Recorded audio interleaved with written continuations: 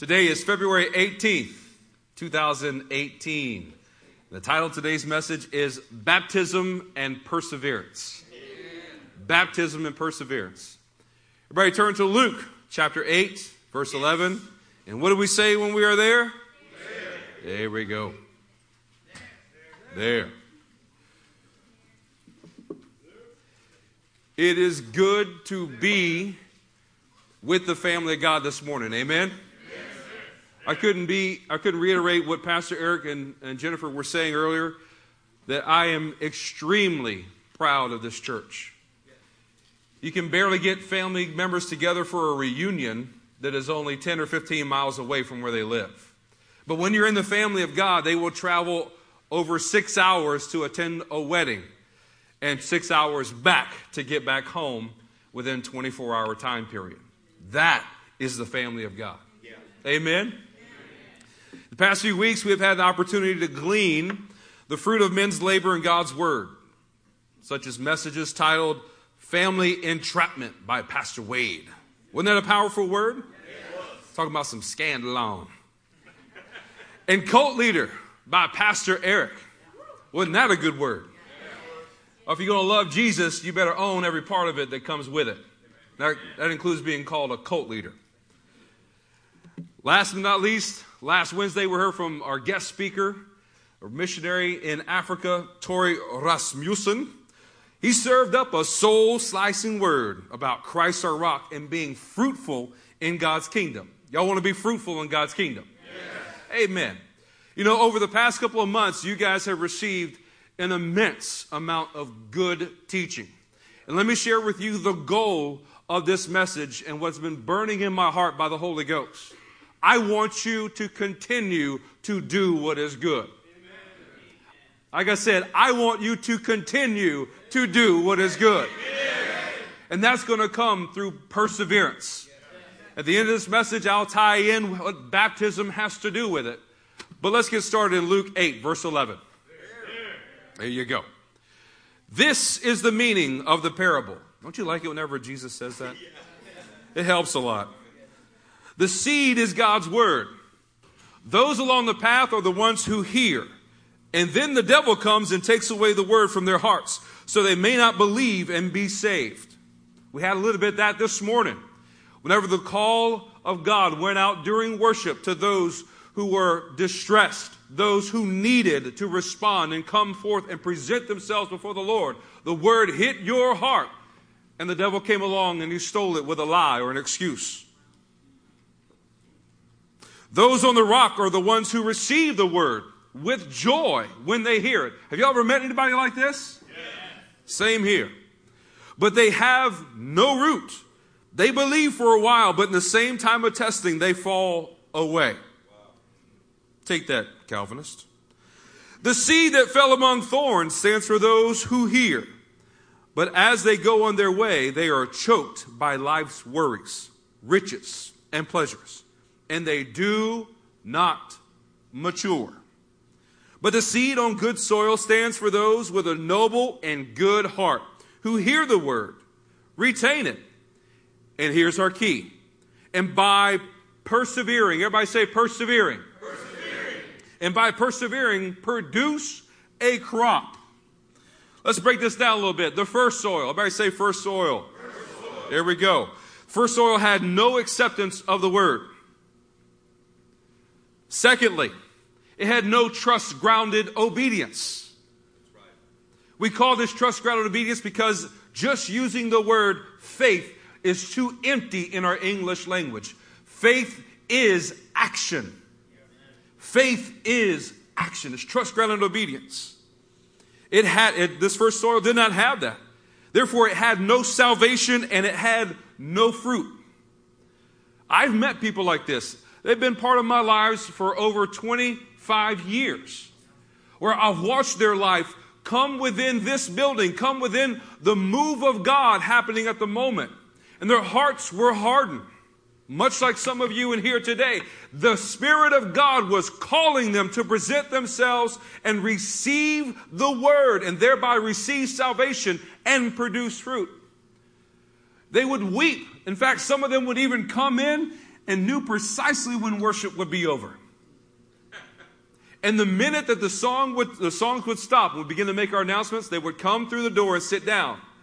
And I had a vantage point as a worship pastor to see this on a continual basis. And I knew they were sitting in their car waiting for the sound to die down, so they could walk in this building and be free from conviction but soothe their conscience with attendance. Wow. It happens every single day, not just on Sundays. But the same people that do that are the same people that will listen to a radio message of someone preaching the gospel. And the devil will swoop down and he will steal that seed from their ears and their heart. And he will rob them of the salvation and life that God has for them. They may even have the softest hearts that you've ever seen. But there's only one destination for that soft heart if it does not receive God's word, and that is a hardness of heart that mimics exactly what happened to Pharaoh.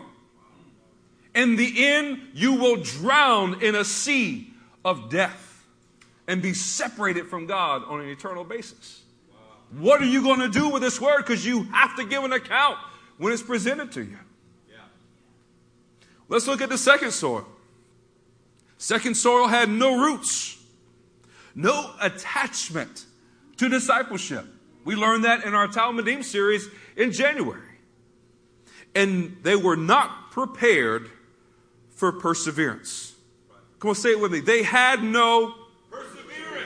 They had no perseverance. You know, I mentioned earlier, do you know somebody like this that received their word with joy?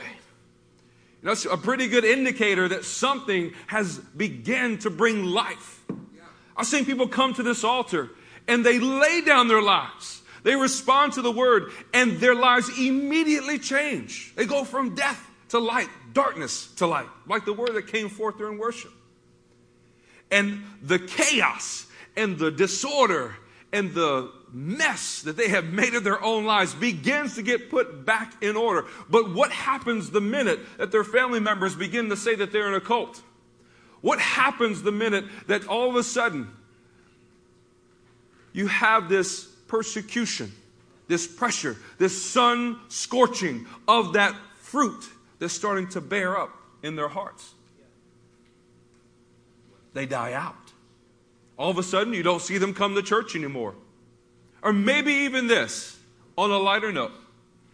They come down, their lives are changed. They're part of a family of God. They're riding everybody's coattails in the faith. They're trying to attach themselves. But the reason I use riding coattails is because they're associating themselves with righteousness without actually putting it into practice. And by doing so, they're crediting themselves with fruit when it's really not their fruit, it's somebody else's. That they have a shallow walk. And the next thing you know, here's the lighter version.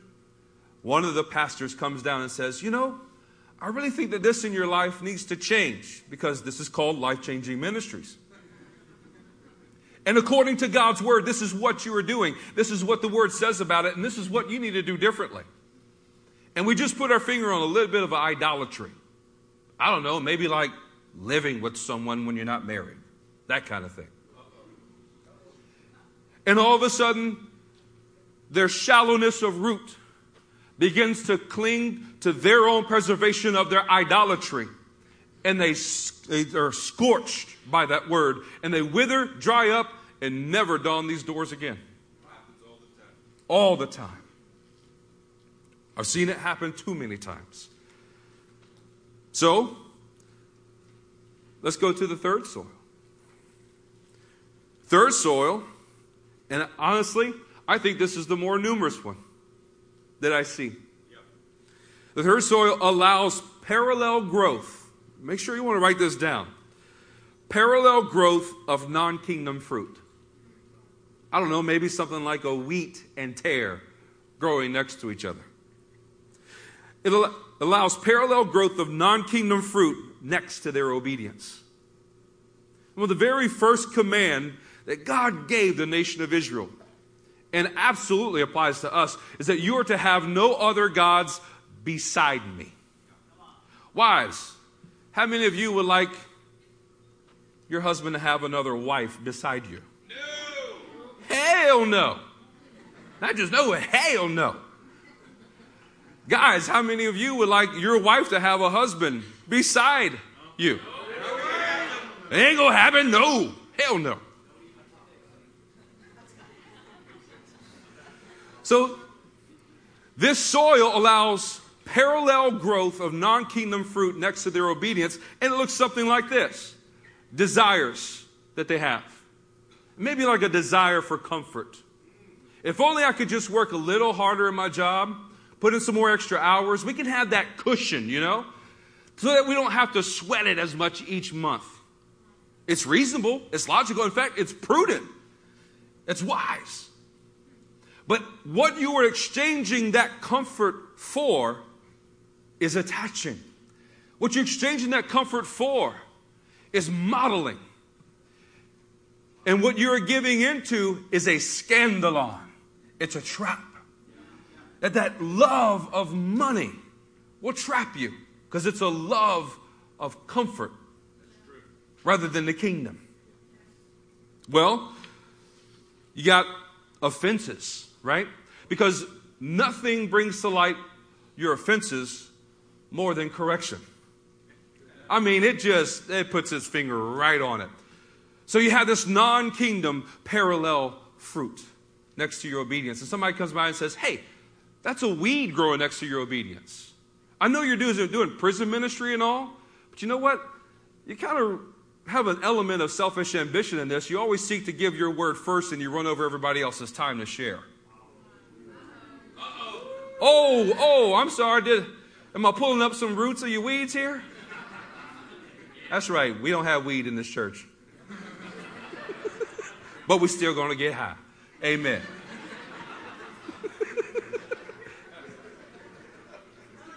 So offenses come, scandalons come, entrapments. They're seeking to choke you out. This is beginning to drive in that you have to have perseverance. And it's not just a semblance of bearing something good, but it's making sure that you are annihilating that which seeks to choke out that you're bearing that is good.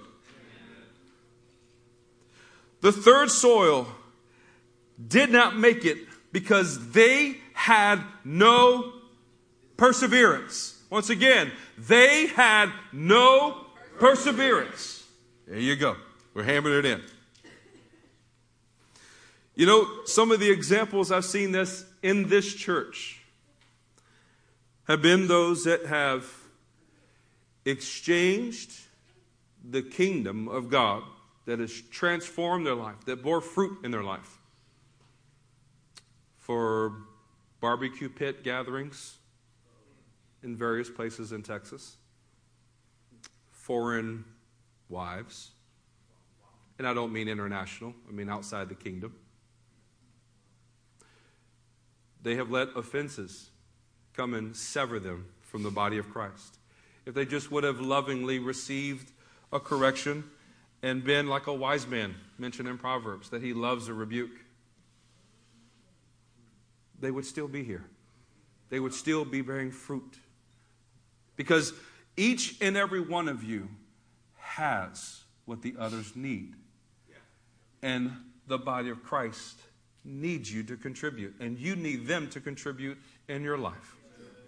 We cannot allow ourselves to be severed from the family of God over something so pitiful, something so petty, over a pursuit of what? Pursuit of something that is death.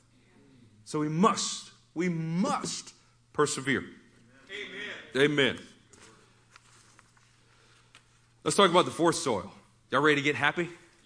Yeah. Say, I'm a fourth soil. Because I persevere. Amen. So the fourth soil, its characteristics are a heart that is noble and good.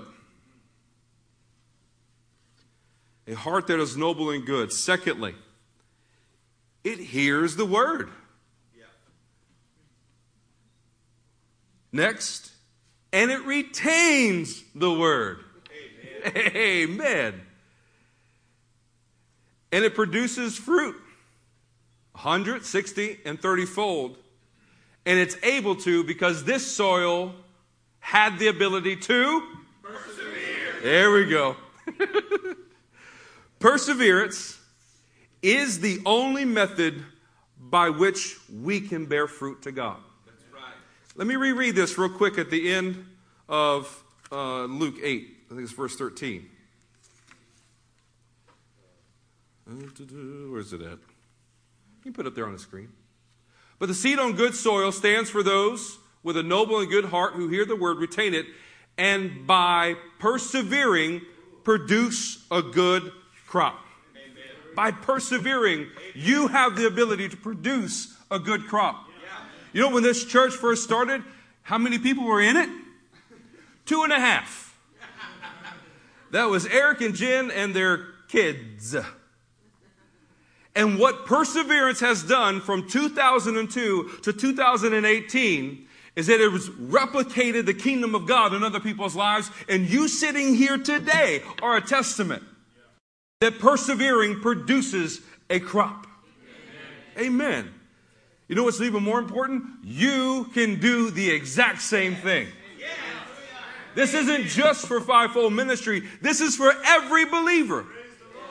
Did you hear a declaration of separation in this parable that only those in fivefold ministry are pertaining to this? No. This requirement is for every single believer because there will be a day that you will stand before the living God and He is going to be the chief fruit inspector. Okay, you did produce fruit. What kind of fruit are we talking about? But by persevering in the things of God, you're going to replicate the things of God and produce fruit unto God. I know many of you are like me in that you hear the word perseverance and you know what it means, right? Yeah. Right? You just, I got that. I got that. You reflect back on your younger years when you were experienced in physical training or stress and you persevered. Or your relation to the word perseverance may be something more of recent events, trials that kicked you up one side of the street and down the other. 2017 was like that for quite a few of you. And yet you persevered. In either case, whether it be past or present, our lives are fruitless and barren without perseverance. So let's take a look at the Greek definition of this word perseverance to get a better understanding. Y'all want to do that? Yes. Amen. And y'all got a little sleep. Y'all staying alive. You're doing good. This is Strong's number 5281. It's Greek. And the word is hupomone. Sounds like a Hawaiian word, right? Isn't that right, Peyton? Hupomone. Something like that. It means, no, it's actually Greek. It's not Hawaiian. To persevere, remain under, a bearing up under, patience, endurance as to things or circumstances. Here's my favorite part that I want to really extrapolate from this. Hupomone is associated with hope and refers to that quality of character which does not allow one to surrender to circumstances or succumb under trial. It's a quality of character, and it's associated with hope. Do you want people in your life that you can depend on? Yes. Absolutely. Are you the kind of person that others can depend on? Amen. We got God's word to help sift through our hearts. That's what we want from other people. It's what we need. But the place that we start is this within us. Do we possess that quality of character that does not allow the surrendering to a circumstance or being succumbed to a trial? Here's a simple question. How do you do under pressure?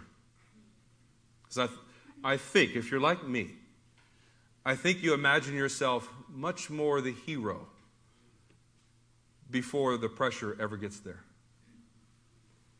That you're a valiant warrior in a time of stress. But when you're actually there, things can be much different. So quality of character that does not quit is equivalent to perseverance. Say it one more time. You'll say the word with me. Quality of character that does not quit equals perseverance. Amen. I like this church. I love this church. If you're finding yourself falling short in the quality of character department, then the best thing you could partake of to remedy this deficit is suffering. So let's go to Romans chapter 5. We'll start in verse 1 and go down to verse 4.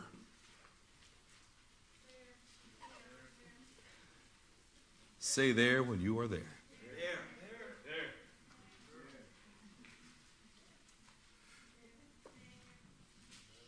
Therefore, since we have been justified through faith, we have peace with God through our Lord Jesus Christ. Everybody says amen to that, right? Amen. Amen. Through whom we have gained access by faith into this grace in which we now stand.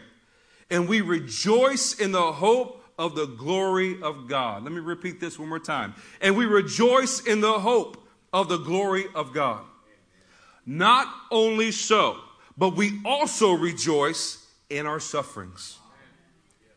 And there is a reason why. Because we know that suffering produces perseverance. The word perseverance here is hupomone. It produces a quality of character which does not allow one to surrender to circumstances or succumb to trial. This is going to be an easy question to answer. Raise your hand if you've ever suffered for doing what is righteous. Amen. Because if I said just suffered in general, I think every hand would go up regardless, but maybe because you did something stupid. So for righteousness, that's what I want to declare. So you're all familiar with this. Doing something righteous, obedience to God's word, obedience to the leading of the Holy Ghost has led to a suffering that then you had to persevere through. Now, don't raise your hands on this one. I'll raise mine. Who's ever suffered for doing what is righteous and quit? Just gave up. Maybe just let me make it a little easier. Let's go to child T-ball here, right? You quit in your heart. It's like, God, I don't want to do this anymore. I quit. I think that's more relational. I have. We've all been there at that point. But there's a hope that we have. Suffering is the spade by which the hardened hearts of men are turned into rich soil and bearing fruit unto God 160 and 30 times. As we finish this verse, that suffering produces perseverance. Perseverance produces character, and character, hope. You have to see the complete picture when you're standing in suffering and when you're then persevering, that there is a hope, a destination of hope that you are going to. And that Jesus is leading you. He's shaping you. He's forming your character in order that you may possess hope. You have to have that hope. Let's go a little bit further. Go to 1 Thessalonians chapter 1. We'll start in verse 3.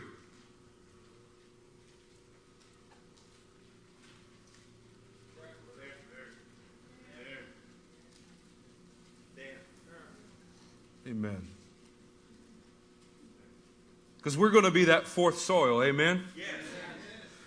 1 Thessalonians 1:3. We continually remember before our God and Father your work produced by faith. Your labor prompted by love. And your endurance or hupomone inspired by hope in our Lord Jesus. What does it do for you in your heart when you see someone or you met someone who has suffered great trials for doing what is right and they overcame and God's power sustained them? It gives you inspiration. You have no fear. You have the ability to overcome that desire to quit. You develop that consistency of perseverance that will never let go of what God has put inside of your hand. Why do we need the family of God? Why do we need each other? I need to see Keith persevere. I need to see Justin Treaster. I need to see Rick Laughlin persevere. Because I can tell you from watching church end of the year videos from 5, maybe even 3 years back, there are people in that video that are no longer here with us. And it grieves my soul. But you know what revives my soul and inspires me to hope? When I see that year after year after year, there is the same people persevering with the things of God and bearing fruit unto God. Amen. I need that from you. You need that from me. So let's not quit. Let's not give up on each other. Let's inspire each other with the perseverance so that we give each other the hope that we need. Amen. Amen. If Paul did not show perseverance, we would not be even reading verse 4 here. Let's read it. For we know, brothers, loved by God, that he has chosen you, because our gospel came to you not simply with words, but also with power, with the Holy Spirit, and with deep conviction. You know how we lived among you for your sake. Paul's perseverance in the faith provided for them an inspiration of hope. And without his perseverance, how much would we be lacking in God's word? We'd be missing more than just verse 4. We'd be missing 2/3 of our Newer Testament. That's true. How much do you have to contribute to God's kingdom? What will your perseverance produce?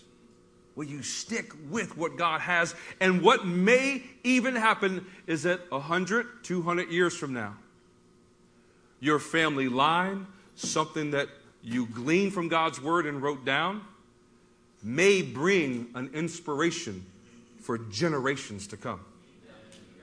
This is the hope that we have to look forward to. Well, let's look at some other things about perseverance. Can I start with myself? Amen. I'm going to go FCA on you, Fellowship of Carnal Athletes. That's what we had in high school. That's true. It was absolutely true. They accepted Eric and I, and we were the worst sinners on campus. Yeah. And we led the Bible studies. How about that? It's because we ate pizza like a boss. We did. They served it every time to get us there. So my freshman year, new high school, I'd only played football in middle school, which is basically like just run around and falling down in the mud.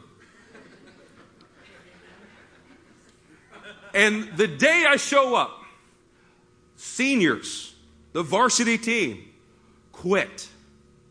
Like, they didn't just sit on the bench. They left the school. It was a private school. Because the coach wasn't doing a good enough job that would ensure them to get a possible scholarship. So they were transferred to another school. That left a huge void. I was 155 pounds soaking wet with my gear on. I know you can't imagine it, that I was skinny back then, but it was possible. That first season was god awful. It was hellacious. We went a big fat 0-10. For those of you not familiar with what those numbers mean, that means 0 wins and 10 losses. It sucked. It was horrible. Can I tell you that by the time we got to that 10th game, we're all like, yeah, why even just show up? Let's hand a card that just says, you win. And as the season would normally go, your harder opponents were at the tail end of the season. Your easier ones at the beginning. So here we are. I'm 155 pounds with all my gear, and I'm facing giants. I mean, Nephilim on the field. I look like a pebble bouncing off of a wall when I hit them.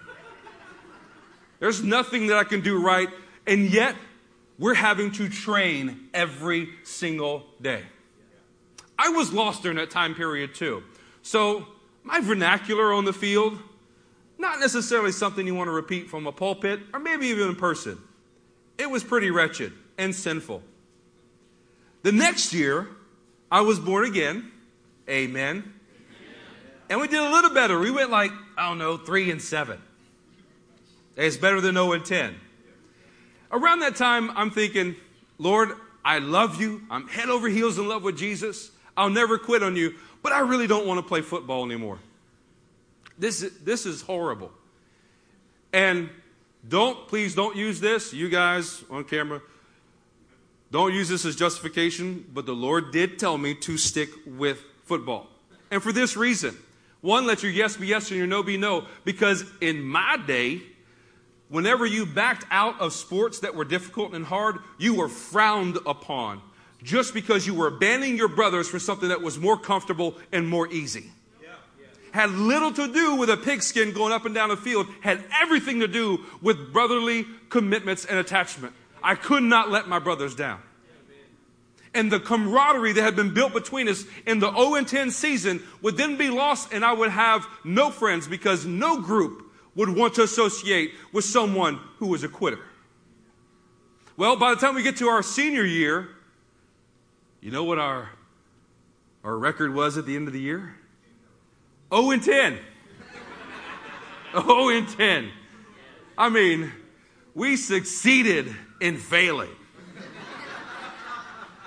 If ever there was a paradox, that's it. Well, by this time, I'm born again about 2.5 years. I'm going through intense and wonderful discipleship, but I'm asking the Lord, what are you doing? You know, my buddies, my friends that were now born again, but part of that camaraderie that I had my freshman year, they graduated. They're gone. And I have just one other friend left with me. And I'm thinking, Lord, why am I having to go through this? That we would have to run 40-yard sprints for every point the opposing team made. So whenever they scored 72 points, we had to run 72 sprints. And those were the ones that qualified. If anybody was lacking in any of the rotations of that one sprint, it didn't count. We had to do it over. We did a total of 85 after practice. Both days.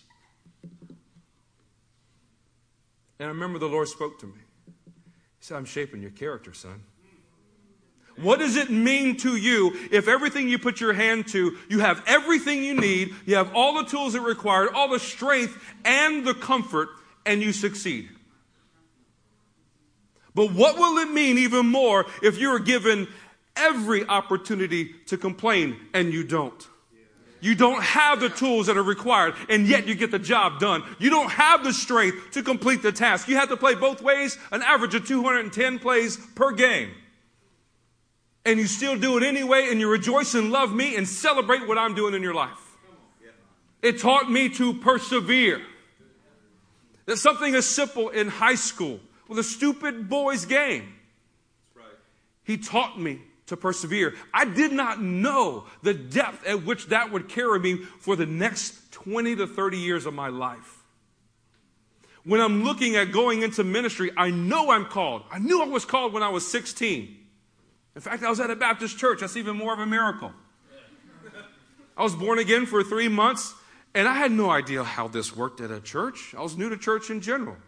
I was a good Catholic that went 3 times a year. And so I'm sitting there, and he says, if you feel called to the full-time ministry, come down forward. And I couldn't resist. I knew it was the Holy Spirit. Felt like somebody just lifted me out of my chair and dragged me down to the front. Drugged me because I didn't know what I was doing. I just know that it was right. So that call that was instilled in that moment didn't come to actual fruition until I was 38. And in that interim of 16 to 38, I'm as close to ministry as anybody can get. For 10 years, mentored, part of a worship team, part of a ministry team. Then moving here in 2004. Working full-time while starting a ministry with Pastor Eric. And from 2004 to 2013, 9 years of persevering and doing what's right day after day after day, building a family on top of that. My wife being an absolute anchor and support in every way, staying home for 12 years from foundations classes to take care of our children. Having 3 children within the span of 4.5 years. That's a lot of diapers. That's a lot of persevering that my wife did in order to support the call of God upon my life. Amen. You know, I also saw this element of persevering in my mom's life. Everybody knows that this woman right here, blonde hair, black shawl, that's my mom. I look nothing like her. She actually gave me birth. I'm not adopted.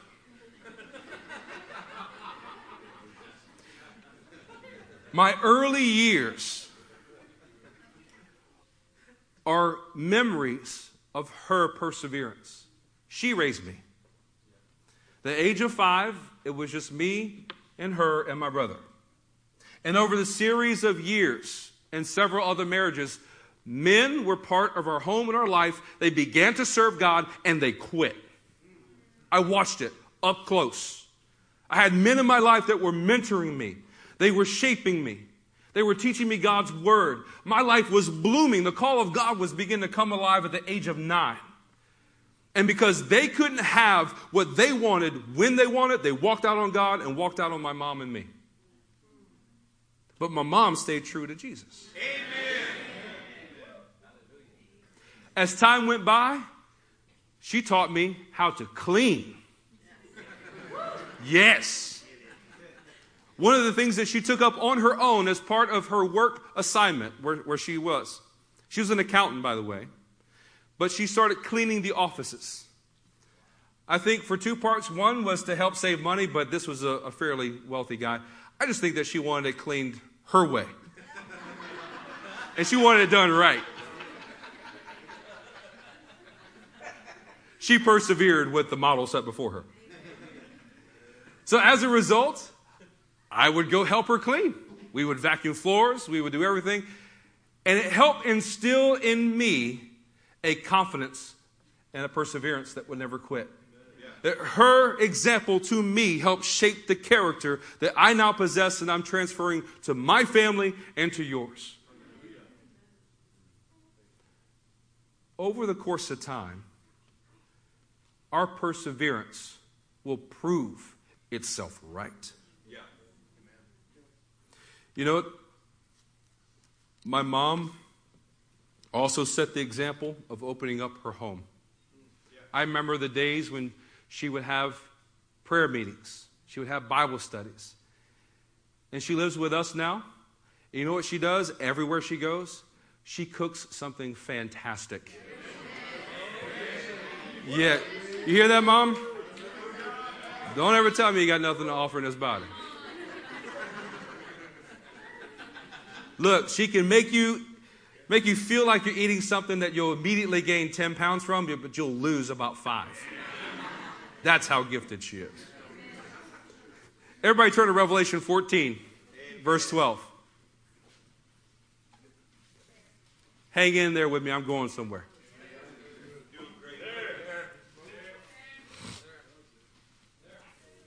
Another occurrence of the word hupomone is here, Revelation 4:12. This calls for patient endurance. Patient endurance is hupomone. On the part of the saints who obey God's commandments and remain faithful to Jesus. Then I heard a voice from heaven say, "Write, blessed are the dead who die in the Lord from now on. Yes, says the Spirit, they will rest from their labor, for their deeds will follow them." How do you want your life to end? Do you want to be associated with this verse? Do you want this to declare the sum total of your life? Or would it read something in the opposite nature? That you did not obey God's commandments. You didn't remain faithful to Jesus. That you aren't blessed after you die because you didn't die in the Lord. That you will not rest from your labor and your deeds of wickedness follow you. Your deeds of self-sufficiency, of being choked out by life's worries, of abandoning the things of God. I don't know about you, I want the sum total of my life to look exactly like this verse. And nothing less. There's a nation that has had to patiently endure sufferings of many kinds, and to this day has remained standing when all others in their past are no more. That is the nation of Israel. They still have a language. They still have a culture. And more importantly, they still have their land. Y'all want a little factoid real quick? So we drove from Sugar Land here to Matamoros. That distance is the same distance from Mount Hermon to Eilat, the very north and the very south of Israel. It's about a 6-hour drive. And that's if you went through the Palestinian areas. That our very existence of the nation of Israel is a testimony to God's fulfillment of perseverance in this nation. There is no nation more deserving than the total recompense of justice than Israel is. And we would do well to join in their perseverance. You know, I was kind of curious. We're all good Bible students here. I want to see if there was a Greek word ever used in the Septuagint, or there was hupomone used in the Septuagint. And I just happened to find it in the following. Joy, if you could put up that Jeremiah scripture. This is Jeremiah 17:13. The waiting, the hupomone of Israel, O Lord, all the ones forsaking you, let them be disgraced. Ones revolting upon the ground, let them be written, for they abandoned the spring of life, the Lord. Let's look at this in the NIV. O Lord, the hope of Israel, all who forsake you will be put to shame. Those who turn away from you will be written in the dust, because they have forsaken the Lord, the spring of living water. You know, it's here I remember Jesus writing in the dust after the woman was caught in adultery and brought to him. In their effort to trap him, these men fell into the devil's scandalon that would lead them to the forsaking of the spring of living water. What does the soil of your heart look like? Is it shallow? Is it able to wait? Is it able to persevere? Does it have the character that will not quit, will not succumb to trial? Are your righteous deeds being choked out by the cares and worries of the world? Do you need a season of suffering to turn the soil of your heart? You know, my desire this morning and in this word is to encourage myself and encourage you and wash you in perseverance so that you can bear abundant kingdom fruit. Amen. You know, Septuagint chooses to use hupomone in Jeremiah 17:13 to convey a hope associated with a quality of character that perseveres. Let's look at the Hebrew word used for hope in this next slide. Starting from right, moving left, the hope of Israel. This word hope, Strong's number 4723. It is mikveh. Let's go to the next slide. Mikveh is something waited for, confidence, but also a collection of water, a pond, a caravan, or a drove. The connection between hupomone and mikveh is not apparent at one's first glance. But if you can imagine what daily life in ancient Israel would look for. So, how much does water weigh per gallon? Does anybody know? 8 pounds. 8.3 pounds per gallon. So if I have a 5-gallon bucket, I'm looking at over 40 pounds of water. Let's put this to perspective in Israel in their time. Raise your hand if you've been to Masada, if you've actually been there. There you go. So about a quarter of the room. Masada is roughly 1,300 feet above sea level. And you have the Dead Sea right next to it. So you literally have to climb 14 or 1,300 feet. I said above sea level. Masada is sea level. Dead Sea is 1,300 feet below. And that's the distance that you have to climb to get up to Masada. Can you imagine just a 5-gallon bucket of water having to climb 1,300 feet? No. My wife says no. She had the wonderful opportunity to see the vast array, the cascade of terrain of Masada as we traveled via trolley car up to Masada. Then she became intimately familiar with every rock on the way down and stopping to take pictures from time to time and catch her breath. Can you imagine what daily life would look like? That you would have, ladies, this earthen jar filled with, let's just say, 40 pounds, maybe more, of water, and having to carry it on your back or carry it on your head and traveling up that distance just so that life can be sustained. Your children are waiting at the top. They see you traveling. They're starting to run out of water. We can only go 3 days without it. Wouldn't you say that they're carrying a jar of hope? Yeah. They're carrying a jar of hope. But it's not until they have persevered in their travels all the way up to Masada that hope is finally delivered. Yeah. That seeing mothers and even seeing children travel with that water is a consistency. It's a perseverance that inspires hope. What are you carrying? How long are you carrying it? You know that your testimony is like those women carrying that water up a difficult climb, bringing substance and life to other people that are in a dry and thirsty land. What will the character of your life say? In Leviticus chapter 11, verse 35.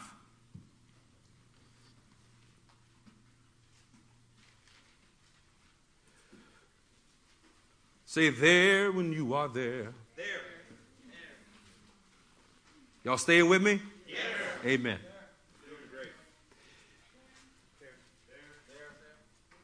Verse 35.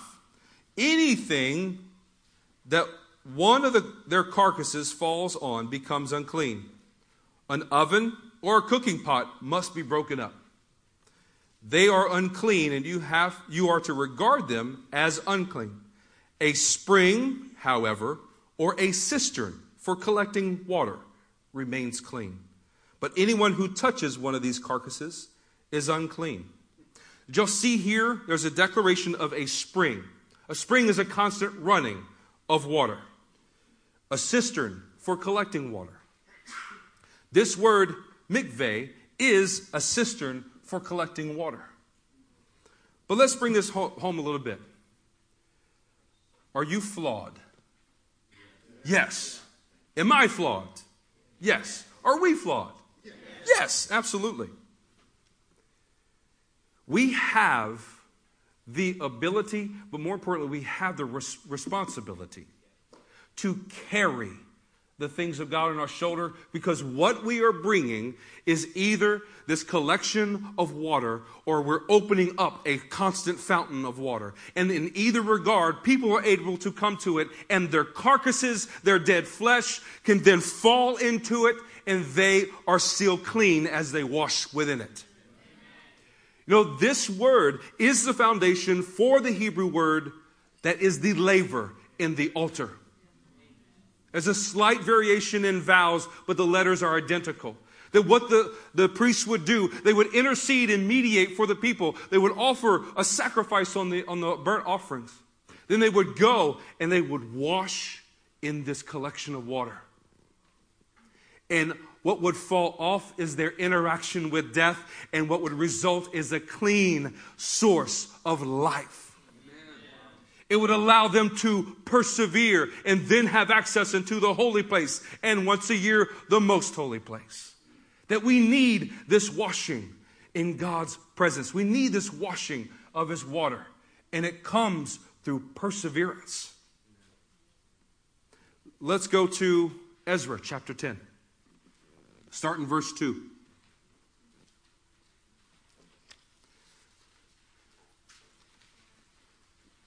As you're turning there, I just want you to reflect on the fact that hupomone carries the hope that gives life to our souls. And it opens up a spring that never runs dry.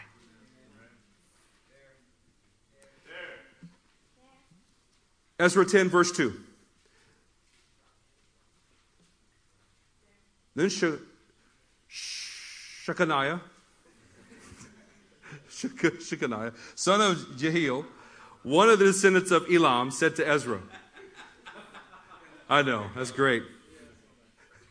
We have been unfaithful to our God by marrying foreign women from the peoples around us. Listen to this. I mean, we have several married couples in here, right? Imagine this as a married couple. But in spite of this, there is still hope for Israel. There is still hope. Mikveh. You look it up in the Septuagint, it's hupomone. Now let us make a covenant before our God to send away all these women and their children. It was their women. It was their children they were sending away because they had been unfaithful to the Lord, but their hope to persevere was found in the covenant with the living God. In accordance with the counsel of my Lord and all those who fear the commands of our God, let it be done according to the law. Perseverance develops character. Say it again. Perseverance develops character. Remember that 1 Thessalonians 1:3 states that hupomone inspires hope. What's it called when you don't stop? Perseverance. What's it called when you don't stop? Perseverance. What's it called when you don't stop? Perseverance. Amen. It's almost going to 80s or 90s rap song on that. Romans 2, chapter 6. We'll pick up the pace.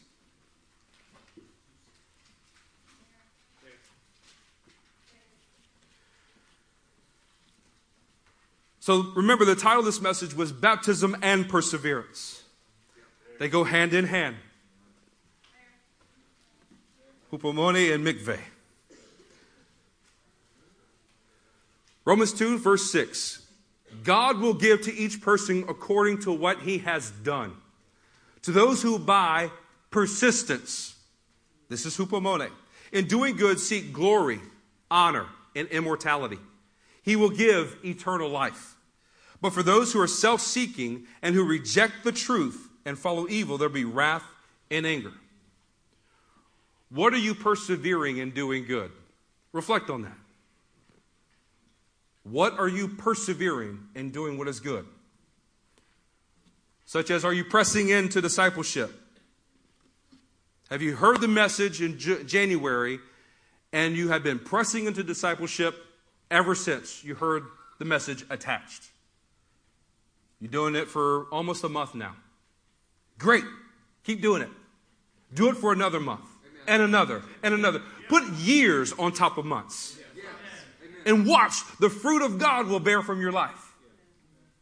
Are you inviting others into your life and conquering the fear of failure and vulnerability? We fellowship a lot in this house. But do you just go over to other people's house? And that's where you feel the most comfortable, but you're not inviting people into your own. Open up your lives. Conquer that fear. If you did it once, great. Don't check it off and then forget about it. Do it again. Do it again. Do it again. Invite people into your life. Have you loved Jesus so intensely that your own family members are saying you're in a cult? Fantastic. Love them some more. Amen. You know, there was once a phrase I heard in my early days when 17 to 20-year-olds were getting baptized and full of the Holy Ghost, leaving their denominational churches and going back home, freaking their parents out. Their parents were saying, yeah, I don't like who you are now. I like who you were then when you were worldly, getting high, sleeping around, and skipping school. They didn't say those last phrases, but that's exactly who they used to be. They said, it's like you just reek of Jesus. And they smiled and took it as a badge of honor. Yeah, and I'm going to keep on reeking with Jesus. Now, I've been in love with Jesus since February 17, 1992. And the intensity of that love hasn't even diminished a bit. In fact, it's intensified. Amen. I've seen the character of God around me and the men and women that have carried this torch along my side. I've seen the fruit that results from persevering. And there's only two options. It's life or it's death. I want life through perseverance. How about this? Have you made any disciples? Have you made one? You made two? Praise God. Go make some more. Let's make some disciples. Let's take our way of life and transfer it to other people. So what is required is that we need the power of God in order to persevere. Romans chapter 5, verse 3.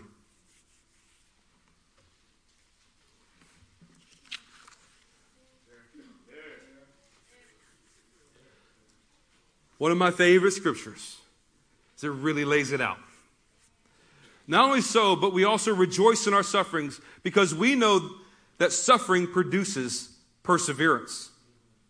And perseverance, character. And character, hope. And hope does not disappoint us because God has poured out His love into our hearts by His Holy Spirit. Do you see the connection? That what begins with suffering, that ends with hope. The declaration of hope here that Paul is giving is the outpouring of the Holy Ghost. Amen. Jesus told His disciples, wait in Jerusalem until you have received power from high. Then you will go be my witnesses, my martyrs, is exactly what the Greek word says. You'll be able to go and endure what you cannot endure in your strength alone. We need the power of God to persevere. That is the connection between hupomone and mikveh. Hupomone is a character that won't quit. Can't you admit that you're possibly lacking in this character? Mikveh is like running water or carrying a cistern. And bringing these two ideas together, God is pouring out His Spirit that gives running water, that gives that collection of water until that character is developed within us. I need the power and presence of God in me to carry me through and help me persevere. You know what perseverance is an indicator of? That you got it wrong, but you're going to keep trying to get it right. That the power of God is there in your effort to continue to do what is right. To those who by perseverance seek glory, honor, and immortality, He will give eternal life. That is that running water. And then by doing so, you become that source of running water. You become that mikveh, that collection of hope. What we saw displayed in worship today was beautiful, because it matched the very substance of this word of baptism and perseverance. And what people began to experience even before the service began during worship practice is getting filled with the Holy Ghost. Amen. What I want to do is wash you and give you the encouragement to keep going, keep going, keep going. Don't back up, don't quit. You need the power of God to continue what He's given you. 3, 4, 5 years from now, be in the will of God. Be making more than what you're making today. Amen. So here's what I want to do. I want to go back to that place of worship. I want to go back to that empowerment of God. I want to see every one of you get filled with His Holy Ghost because you need the filling of His Holy Ghost today. So let's begin to stand to our feet. We will pray and we will return back to that same spot.